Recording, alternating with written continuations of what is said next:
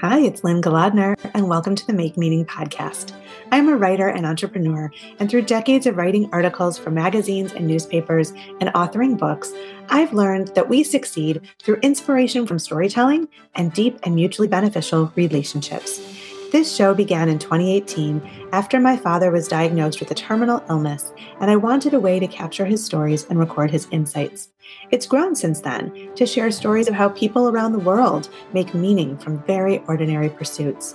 Now I focus on sharing the stories of writers, authors, and those in the world of publishing to learn how and why we create stories that help us make meaning from the mundane. I'm a former journalist and marketing entrepreneur, and I've been teaching writing for more than 2 decades. As a writing coach, I help authors build their brands and share their words. If you'd like to write with me, check out my offerings at lynngaladner.com. And you'll find more episodes of this podcast at makemeaning.org, as well as on every podcast platform you can think of. If you like what you hear, please give us a 5-star review at Apple Podcasts. Thank you for tuning in to the Make Meaning podcast. Now, on to the show. I first met Anne-Marie Oomen when I started the MFA in Writing program at Goddard College. She was finishing that semester as I began. I've followed her over the years as her writing appeared in impressive places. And as a fellow Michigander, I was so inspired by her stories of life in the Northern Midwest. I'm delighted that we are now friends and sit on the board of Michigan Writers together. Anne-Marie Oomen won AWP's Sue William Silverman Nonfiction Award for As Long as I Know You, the Mom Book, which was published by University of Georgia Press. She edited Elemental, a collection of Michigan nonfiction, authored The Lake Michigan Mermaid, Pulling Down the Barn, and House of Fields, all of which were Michigan notable books. She has also written American Map Essays, a collection of poetry called Uncoded Woman, and Love, Sex, and 4-H, which won the Next Generation Indie Award for Memoir. She has also written 7 plays, including the award-winning Secrets of Loose Talk Tavern. She teaches poetry and nonfiction at Solstice MFA at LaSalle University and Interlochen College of Creative Arts. Anne-Marie, welcome to the Make Meaning podcast. Thank you. Thank you for having me. I'm so grateful. And it's an honor to be here.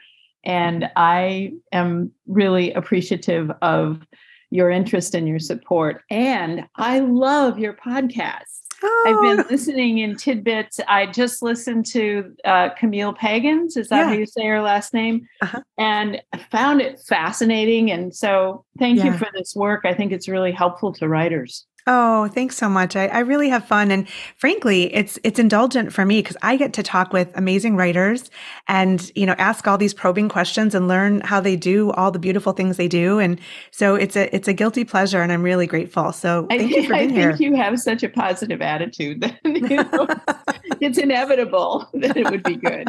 Thank you, Anne-Marie. I appreciate it. Well, let's focus on you. And so I want to start by asking you to tell me about your earliest memory of writing. So have you always written and what has it brought you throughout your life? Oh, such a lovely question to start out with that. I was always interested in language. I think I've said in the past that my family were Catholics. And so I had a heavy dose of biblical literature. Mm-hmm. I was perhaps different from other children learning that stuff in that I really loved the Old Testament.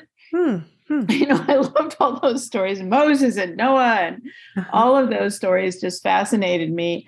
And the other part of my childhood literature was, believe it or not, Grimm's and Andersen fairy tales, which are pretty grim. So early on, I had all this influence. And this is in a farm family. So those were the 2 literatures that were sort of acceptable. Mm-hmm. My mother didn't buy children's books. She didn't use the library a lot. And so that was kind of this impulse for literature that was beyond me, even as a little girl. And the metaphorical values and the sort of suspense, the narratives that weren't always happy endings, the sense of justice and injustice operating in those kinds of things, metaphors, all of that were playing in. So I was intrigued at a very young age with the mystery of language and how it all worked.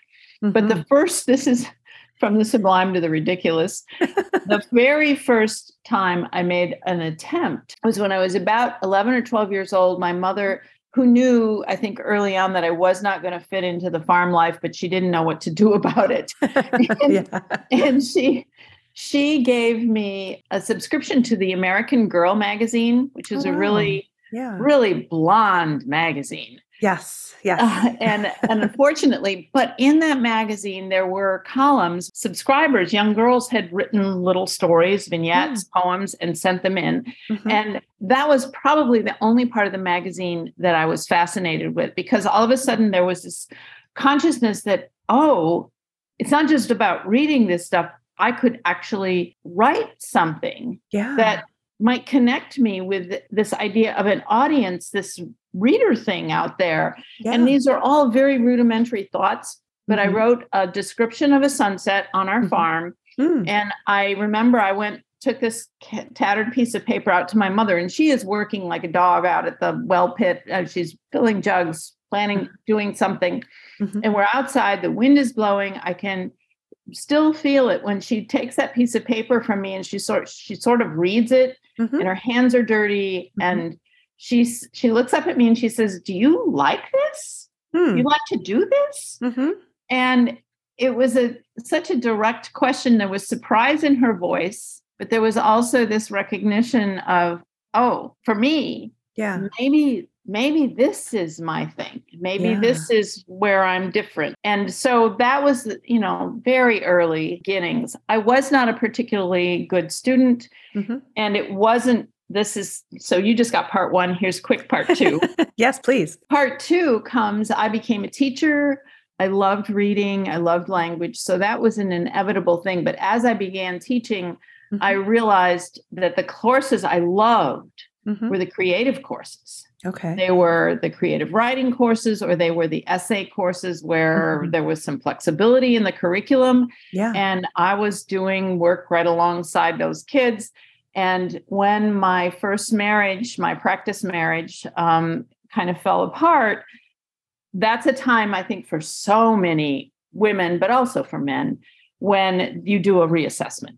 And absolutely. I said, and that was in my early 30s. And I said, what is it that I really, really want? What is it that I love? I can't give up teaching. That's the hardcore day job. I do. And I loved it. But what is it I'm longing for? And it came right back. I wanted to write. I really wanted to write. And though I had an astute sense of reading and literature and appreciation for that, the actual craft of writing was new, and I had not practiced it deeply.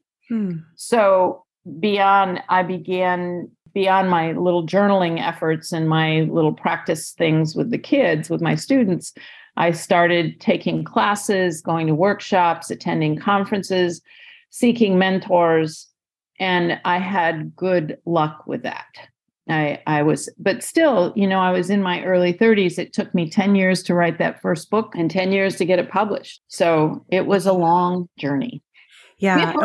And we're going to get to that too, the whole path I want to hear a lot about. But okay. I love that all that you're talking about, because this sense of, what is it that I love? What is it that I'm called to do? What am I longing for? I feel like, it's such a joy when we can ask those questions and then look for the answers. And especially women, at least from our generation, we weren't really encouraged, I think, maybe correct me if I'm wrong, but to do that, like for me, it was, hey, I'll pay for law school, but what are you doing with an MFA? Like, come on. And I just remember saying to my dad, well, it's like a quarter of the price. So come on, like it's what I love. Do the math, Dad. Yeah. But of course I understand his thinking, well, what's a degree in poetry going to get you? But a law degree, you'll make money. And so I understand the practical desire, to protect your child and to say, I just want you to be okay. But I think that, the freedom to decide, I'm going to go in pursuit of what really speaks to me, what really drives me, is such a beautiful thing. And I've talked with other writers who they say, I can't not write. I can't, Right. I mean, is that and that's exactly, same for you? exactly where I was in that moment in my early 30s, that I couldn't think of anything else that would bring me joy. And this is coming out of, and I think so often this happens, this is coming out of a sense of failure, that this marriage had not worked out, that the creativity I'd placed and the hope I'd placed in it was not going to fulfill me. Yeah. And so it was up to me. And I think that's another moment for women often to realize, oh, this is up to me. I have to create the circumstances under which this will grow. Yeah. And that you're responsible for your own happiness. Yes. And your own success. That's a big one. Yeah, exactly. Yeah. Smart words. Really powerful. So let's talk a little bit about your writing, which I love to read. I just, I've followed you for a million years because I first, met you so to speak at Goddard when you were finishing and I was starting. And so I was like, oh my God, she's so great. And I know you probably didn't even notice me, but I remembered a reading that you gave I think it was at the graduation when you left. And it just really struck me because I was so new at exploring this and having the freedom to really step into my writer's shoes. And so, hearing, I think it was an essay about your mother. And then of course to read the book that just came out, which I would love for you to, talk about a little bit about your mother. It was just, I feel like, oh my gosh, I started to hear a little bit about this voice so many years ago, and now I'm holding the book in my hand. So maybe start by telling me a little bit about the story of this book and the whole process and that whole journey. Thank you. Wow. Beautiful question. My mother and I were not close friends, unfortunately. We were, this can happen in families. And as I've shared the book with people, more and more people have come forward to confirm my impulse on this, that even though you can come from a really good, loving family with good practices of communication, you can have personalities that are opposite to each other and that are just going to be in conflict no matter how you approach it. And that was the case for my mother and me. We were just at loggerheads almost from the beginning. She tried very hard to be a good mother, but I pushed against her a lot. And she had an immense amount of personal strength. And so we were often not close. Yeah. And through our lives, that became a real problem for both of us. I think we kept trying, but we were not good friends, which is really sad. When my father died in 2010, we began to realize what often happens in couples, older couples, is that one is masking the frailty of the other. Yeah. And I know we may all be there someday, but in this particular case, we realized my mom was in early stages of dementia and we were going to have to step up. Yeah. And that to me was a real crossroads because I thought, well, can I get away with doing just what I have to do not to be neglectful? I love the honesty. I love the honesty. Thank you. Yes. Yes. And within short order, I realized that was not going to work. Yeah. That this was going to have to be full on investment. My sisters and I were going to have to get on board, and we were going to a lot of communication that we had to work through. And so in the process of losing my mother to dementia and to this aging process, we became friends. The vulnerability in her, well, some of it, she forgot some of the things we had done to each other. But the other thing was the vulnerability softened her sense of criticalness and her sense of strength and authority. And that was really an opening for me. And I guess me finally seeing her vulnerability and coming in contact with this person who was different from my judgment of her, began a journey that lasted 10 years and has been a rethinking almost entirely of my whole life. Really? So, tell me more about that. Well, when I had to face my own, and this is happening through the writing, because I started writing this September of 2014, I realized what was happening to us. And I wanted to record it. And so I was journaling more than I have about any of my other books. Mm-hmm, So I was mm-hmm. journaling, I was writing incidents, I was recording dialogue as I remembered it almost as soon as I would get home from her visit. I realized that this journey was taking me inward in a way that I had walled off.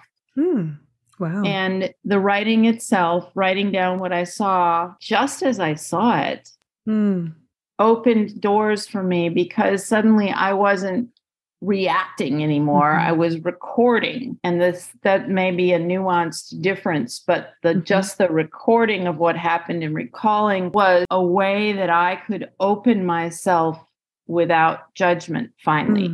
Yeah. Just trying to get it down. This is what she said. This is what I said. This is what the nurses said. This is what it looked like. And that sense of simply making the observations allowed me to separate myself from little by little. I mean, it wasn't immediate, but little by little from the past very set responses that I had developed to protect myself from her. Yeah. Yeah. She, as I said, was forgetting things. So there was one moment when I would try to help her remember things, and she would say things back to me. And she said, "Oh, you're the one who remembers things." And I realized that I had almost full control over what she was remembering. And that was such an insight to think about, oh, I can rethink these for her too, these memories that were so hurtful. Wow. And it was an odd kind of authority given by this loss of memory that then transposed into the opportunity for forgiveness. Yeah, that's really beautiful. So, I loved reading the book for as long as I know you, right? Yeah, as long as I know you. As long as I know you. The subtitle is The Mom Book. Yes. And it's such a beautiful title. And I know, what the reference is because I read the essays. It's really poignant. And something that you said just really struck me. My background is journalism. And then I, came to creative was always there. And I do feel like I bring some interviewing skills and noticing those details from my journalism days, which for my poetry is really powerful because it's those exact details that just paint the picture. What you're saying is really brilliant because it's really like probably you teach this as well. And I teach this in my writing classes that show the scene, don't interpret it for your reader, but just show the scene. And that's really what you were doing. I mean, you were recording all the fodder for future stories. I mean, maybe you didn't know at the time what you would turn them into, but having that raw material, I feel makes the writing so much richer when you do figure out how you're going to use it. And what a treasure that is. That's such a smart connection to what I think of as really good journalism, that there is there's maybe you can't completely eliminate judgment, but there is very little. You try to tamp it down so that what you're creating is an objectivity that we can trust. Yeah. And then when I went back to those recordings, those journal entries and all those little mini chapters, I found, here's how I can not make, but remake meaning. Yeah. So I can transform that old sensibility by surrounding this moment, these incidents and these dialogues with the awareness, the memoirist, of course, that the memoirist has that awareness. The double vision of the memoirist is that what happened then, and then you bring in that kind of microscopic vision or telescopic vision rather of what it means now, how we understand it now. And I think that's, that whole book was probably life therapy. Oh yeah. Oh yeah. I can't tell you how many writing classes I've taught where somebody cries, and I understand it because you're just allowing yourself to dig deep and be vulnerable and trusting the world with these stories that maybe you'd never wanted to share. And it's a scary thing. It really is. Yeah. I think you're absolutely right. And that vulnerability, when it comes to the page, through those details that you mentioned earlier, which I think is so essential, the very deeply personal detail, those explode with universality. Yes. They just open right up. It's all kindred with what you're saying. When we remove the judgment, even for a little while, if we can just suspend our our narratives of ourselves or our relationships long enough to just look objectively, then I think we have clues as to how to transform. Yeah. Yeah. I'm curious, obviously, these were stories that you were curious about. You wanted to remember these memories. I don't know if you had the vision that you'd write this book when you started recording all the details, but how do you normally come to your topics, to your subject matter? Is it just sort of you notice things around you? Are there relationships you want to understand? Or do you have a vision for sort of your body of work that is about certain things? Tell me about that. Oh my gosh, thank you. I find that new ideas often come from other writers, readers, generative experiences. Travel is huge. For me. We just returned from travels in Latin America where we do some volunteer work. And I have raw drafts of 3 new essays. And nice. It's that heightened state of receptivity and awareness that you have to be in when you travel that I think starts to generate new thinking and new ideas. One line in a poem that will stay with me, and I'll start with copying that line down. Eventually that line dissolves, but it becomes a kind of like shampoo. The shampoo goes away, but the bubbles keep coming and coming. Yep. And those ideas grow from some image that I think, I don't know deep brain science in any way, but I think it has to be an image that has multiple sensory associations with it and also an emotional association with it, so that the brain is really gnawing at it in order for that to become a starter. So that's just one of the ways that I begin. And then I go back to my journal a lot because I'm always right there, and I'm going, okay, why did this incident stay with me? Why is this the incident that I wrote about that day and not 3 others? Right. And so often there's something little embedded in that has a launch point in it. Yeah. So those are ways that I begin. In terms of process, I like to write in the morning. That's the fresh time. Often I'll write almost immediately as soon as I have a cup of coffee in my hand for 20 minutes, half an hour. Okay. And I'll get up and get dressed and do that. And then I go back sometimes an hour later and start again. And that's the rich time, like 2 or 3 hours, usually, not more than that. I've learned the hard way. If I push too hard in one day, I'll be too tired the next day. It's really a brain power thing. That muscle gets tired, especially as I get older. So there's, that 2 or 3 hours of rich work. And then I have to have a break, exercise, walk, catch up, do stuff. And sometimes in the afternoons, I can come back and revise now that I have the flexibility to do that. I used to work also late at night, and I can't do that anymore. I can't imagine that, both ends of the candle. It's just, there was a time, but now not so much. Yeah. Does that answer the question? It does. Yeah. Thank you. Thank you. And I know that you straddle genres, and I love that about you. I tend to, I think, gravitate toward writers who are so versatile in that way, that because I do the same, and it's just really fun to experiment with all different, structures for writing. So tell me a little bit about, what about the various forms of writing attract you, and how do you choose which story goes into which format or which genre? Sure. I think I'm going to hearken to, Big Magic? I don't know if you've read that book about the ideas know what they want.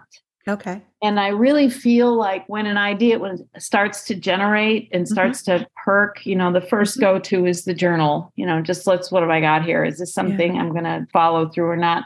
But often I'm waiting to hear if it's a personal essay, if it's a poem, if it's a vignette, if it's flash, if it's fiction. I don't write in very often, but when I do, it's real clear that that's what it belongs to. If it's a play or a script of some sort, that I'm kind of waiting for that. Very often I will do an early draft in poem form as a placeholder.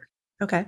Knowing that even though I'm playing with lines and metaphors and I'm really trying to dive into the language, I am not going to probably stay there. Okay. I just finished a long piece about our experience in Costa Rica, Mm-hmm. and I'm already pretty sure that's a short essay and Okay. not a short travel essay and not a poem, although it Mm. has the poetic elements that I like.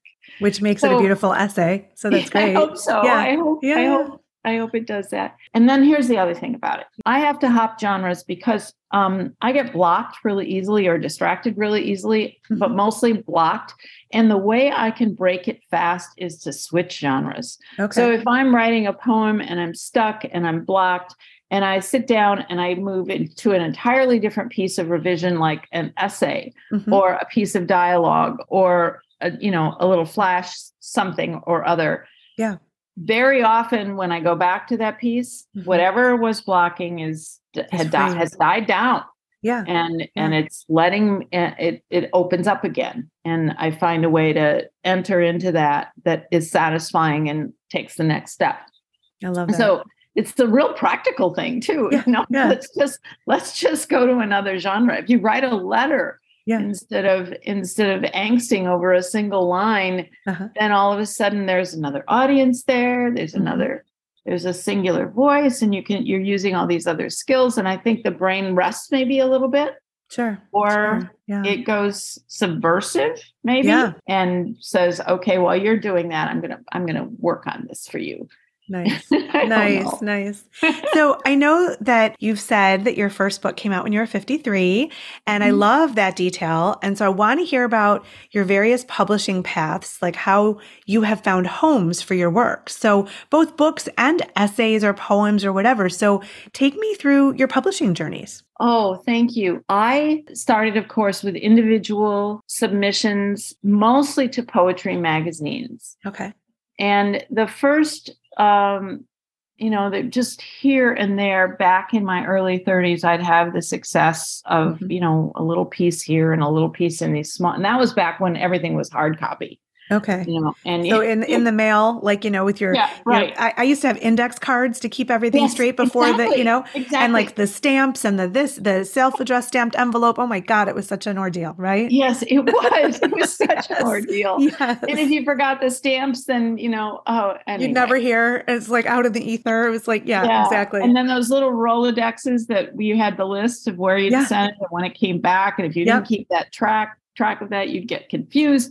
Anyway, I'm really glad those days are done. Same. But I was writing, Traverse magazine back then had a back page that had big, beautiful photographs. And I offered to write a haiku for those. So that was the first sort of real publication. Nice. And, that had a larger audience, is these little haikus. I probably only did that for maybe a year for them. But when they stopped doing that, I said, well, can I write something else? And they said, well, we have these up north columns, and they were 750 words, and they wanted them to be deeply personal but about Michigan, usually about up north in some way. And so I started writing those. And it turns out those were my first sort of forays into the essay, into the personal essay. Okay. And excuse me, I found that they were ways that I could write longer, practicing the sentence more deeply. I could talk about my family. Through that, I began to realize that, there's an essayist living in here somewhere who kind of likes to have a free flow of language in a way that poetry doesn't always support. Yeah. So then there were these two sort of viable mistresses running around inside of my heart. And so I began writing those essays. And what's interesting is the book that will come out this fall, it's called The Long Fields, is a retrospective. I'm old enough to have that. It collects all of those essays I wrote for Traverse Magazine, Glen Arbor Sun, Michigan Humanities Council, all those little projects that were all relatively short. Into one volume, which is really exciting. An honor. Yeah. Really I had no idea that was coming out. I thought that you're like book upon book upon book. I love this. Yeah. But That first journey was really tough. It took me 10 years to write Pulling Down the Barn. That was the very first one. Okay. And then I started circulating it, and it just got rejection after rejection. And this is where I say often, I'm not a particularly brilliant person, but I am very tenacious. I know that about myself. Okay. And I just kept trying. I'd get feedback and I'd adjust with every time the feedback would come. I would say, okay, if this rings true to me, I'm going to make the adjustment. I'm going to take out this chapter, whatever. Yeah. And gradually that also improved the manuscript, created more interlocking themes among the pieces that weren't there before. And finally, my friend Michael Delp at Interlochen said, I've been in touch with the new acquisitions editor at Wayne State University Press. Okay. I know you've tried there before and you were rejected. Why don't you try again and just see? Okay. And so I did. And she responded relatively quickly. Annie Martin, I don't know people out there the name. Know her name. And she was very complimentary. She loved the rural, which would become part of my brand, this idea of working with the rural culture and celebrating the rural culture. And she said, can you do a couple things, and then I'm going to send it out for internal reviews, which is a pattern. That's how university presses often, I think many independent presses do it. We'll see what happens. And so I did exactly what she said. She sent it out. And as I said, this was my second attempt with them. Yes. And the reviews came back positively. And so that was the beginning. Fantastic. And that book won a Michigan Notable Book Award, which was just floored me. Yeah. I didn't even know what that award was, Fantastic. It's when it comes through, but I was 53. I wasn't starry-eyed. Yes. I knew the work. I knew what it meant. And I knew if I was going to keep going, I would have to keep going.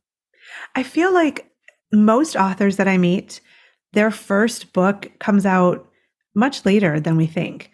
Like it's the rare writer whose first book comes out at 22 or, 28 even, like I think it's much more common that it's 40s, 50s, 60s.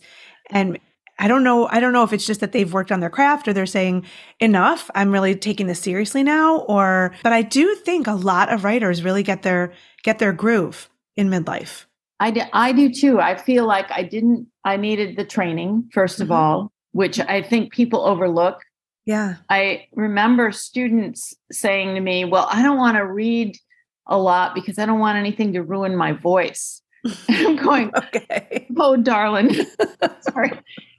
Oh my. You don't really have a voice yet. Yes. You need to live a little bit, and I don't mean to discount their experiences or their lives in any way, because there are plenty of young people who have a voice, but it just felt a little pretentious to me, knowing that how hard writers work to create the beautiful sentence or to create the sentence that has a rhythm that is a voice. To think you just have that felt. I mean, I'm sorry. No, that was something I learned at Goddard, was that you have to read the heck out of the world and what happened to me, I don't know if this happened to you, but unconsciously I was imitating to try to learn what they were doing on the page. And at first, when I realized that, I was horrified. I'm like, am I plagiarizing? Oh my gosh. But then I realized that is a necessary step that you have to go through before you get to your voice. Exactly. Oh, and that is so smart.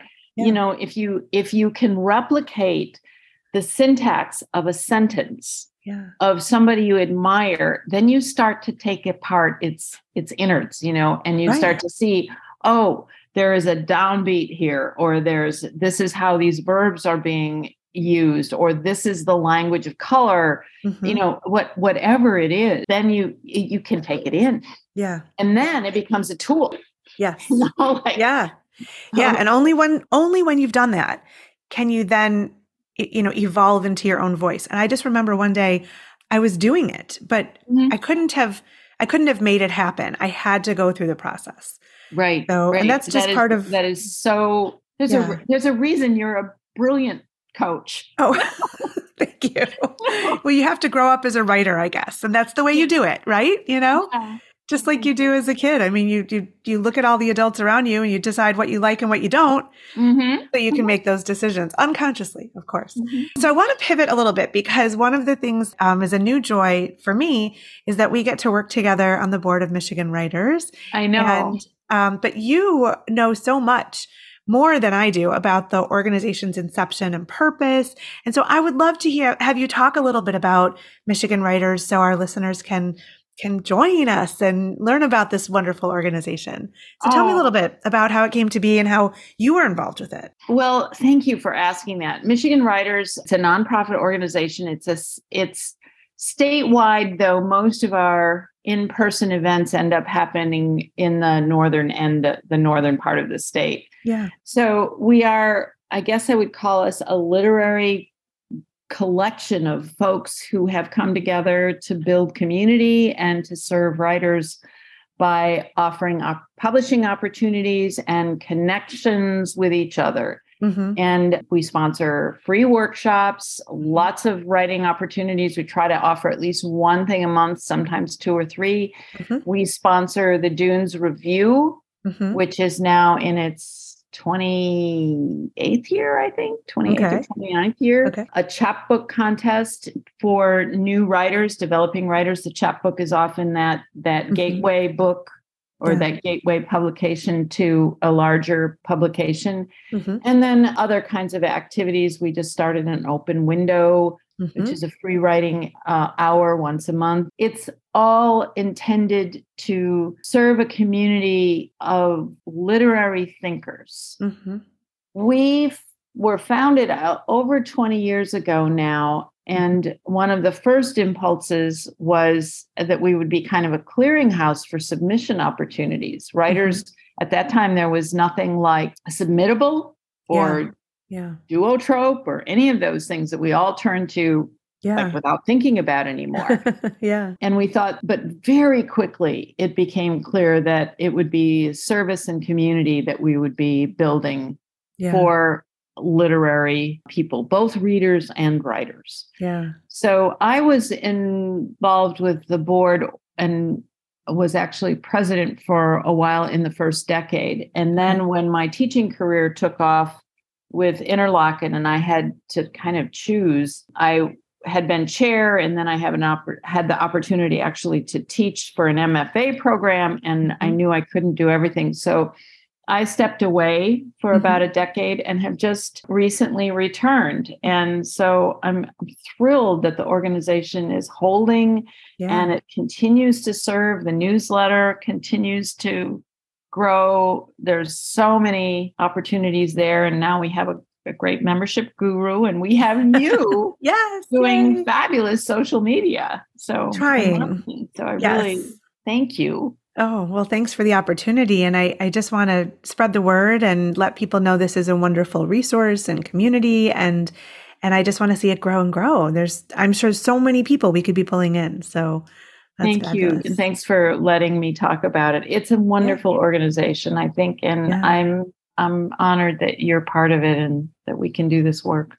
Thank you. Yes. So back to you. What is on your writing horizon now? What are you working on at this moment? Well, I'm doing a lot of marketing right now for As Long As I Know You, the mom book, because of course it won the AWP Nonfiction Award. So I'm going to AWP in a little bit. Congratulations. That's so great. Thank you. And that's been really a pleasure, nursing that into the connections with its audience, which is that's our job too. We think we're done with the writing, but that's not the case. No. We need our connections. Yeah. And then in the fall, the Long Fields will come out, this retrospective, and I'll be focusing on that for a little while. But in terms of new work, there are a bunch of things, but I have a manuscript. I should say we have a manuscript under consideration. It's my first hybrid attempt. Oh. And I worked with the award-winning photographer Taro Yamasaki, who happens to live in our county, and we have become friends. And I am responding to his photographs. He had particularly powerful photographs taken over the last 40 years from children of war in Romania through to sex trafficking happening in this decade. Wow. And these photographs I ended up responding in poetry to these photographs, and then went back and showed him what I was doing. And he was really intrigued. And then I got the oral histories of the photographs themselves. Okay. And he was very generous, amazingly generous that way. And so then we incorporated those into the manuscript, and it became a collaboration that it's such a gift. I never anticipated it. And so that manuscript, it's called Unguarded Moments, which is part of what he discusses when he discusses his philosophy of photography, of capturing that, even though if a photograph may be incredibly artfully designed, it has to feel that you're looking at an unguarded moment, which he does especially with the Children of War series. Yeah. And so that project is now coming to fruition, I hope. So cross your fingers on that one. Send good vibes. Okay. Yes. Because it would be one of the future, I'm just going to say this outright, one of the future things that are happening with writing with young writers right now is there's so much more hybrid work. Yeah. Multi-genre, collaborative genres. This is stuff you remember we were talking about back at Goddard. Yeah. But there was not much of a channel for it then. Right. Now with video essays and docupoetics and all of this that's not the problem anymore. Right. Now it's the problem of what are the conventions of it and how are we going to magnify the meanings that can come out of it? Yeah, absolutely. So that's very exciting. So lots on the horizon, which is awesome. So I always like to finish our conversations by asking about any advice you might offer to listeners who are eager to build their writing careers. So what would you have to say? I'm going to go back this is just me personally. I don't think this is anything that is terribly highly insightful or fresh, but just the tenacity aspect that you just continue to believe in yourself to the degree you can take small steps, which is what I did all those years. Like you, my parents said, you have to have something to fall back on. Right. And I don't know if that was a mistake or not. It was the way I lived my life because that's what they said to do. So I feel pretty strongly that tenacity and those small steps are really part of the whole thing that we have to do to keep going. Yeah. And then I think this old adage about reading, reading a lot is important to building a career because you have to know what's out there. Yes. You have to be aware of, these things are trending right now. This is happening in memoir. This is happening in fiction. Here's, how, and being creative as you read those, not being envious or jealous or anything. Right. Just being creative with that information, going, okay, if this is getting interest right now, then how might I play with that in such a way that it helps me connect with my reader? Does that make sense? No, I love that. I do. And I think, that curiosity, I like that you're saying not being envious or jealous, because I really believe there's enough to go around. The tenacity is really just, I'm going to keep going until I hit success and not being discouraged when you get turned down, because you will get turned down and it may have nothing to do with you at all. So I think that's brilliant advice, and I really appreciate it. And thank you. And the little steps. I think we have to really be proud of the little steps that you take. If you can write for a half an hour every Saturday, that's a half an hour every Saturday. Yeah. And if you're raising a family and still dreaming about this, stealing that 15 minutes between naps or during naps, whatever it takes, I think that's where you feed your soul. Yes. Yes. Perfect way to end. So Anne-Marie Oomen, thank you so much for being on the Make Meaning podcast. And Lynn, thank you for all the work that you do and all the teaching you do and the inspiration that you offer to people. Thank you for that. Thanks for listening to the Make Meaning podcast with Lynn Golodner. You can find us wherever you listen to your favorite podcasts. If you like what you've heard, subscribe and share this episode with the meaningful people in your world. And please leave us a 5-star review on your favorite podcast platform. You can learn more at makemeaning.org or lynngolodner.com.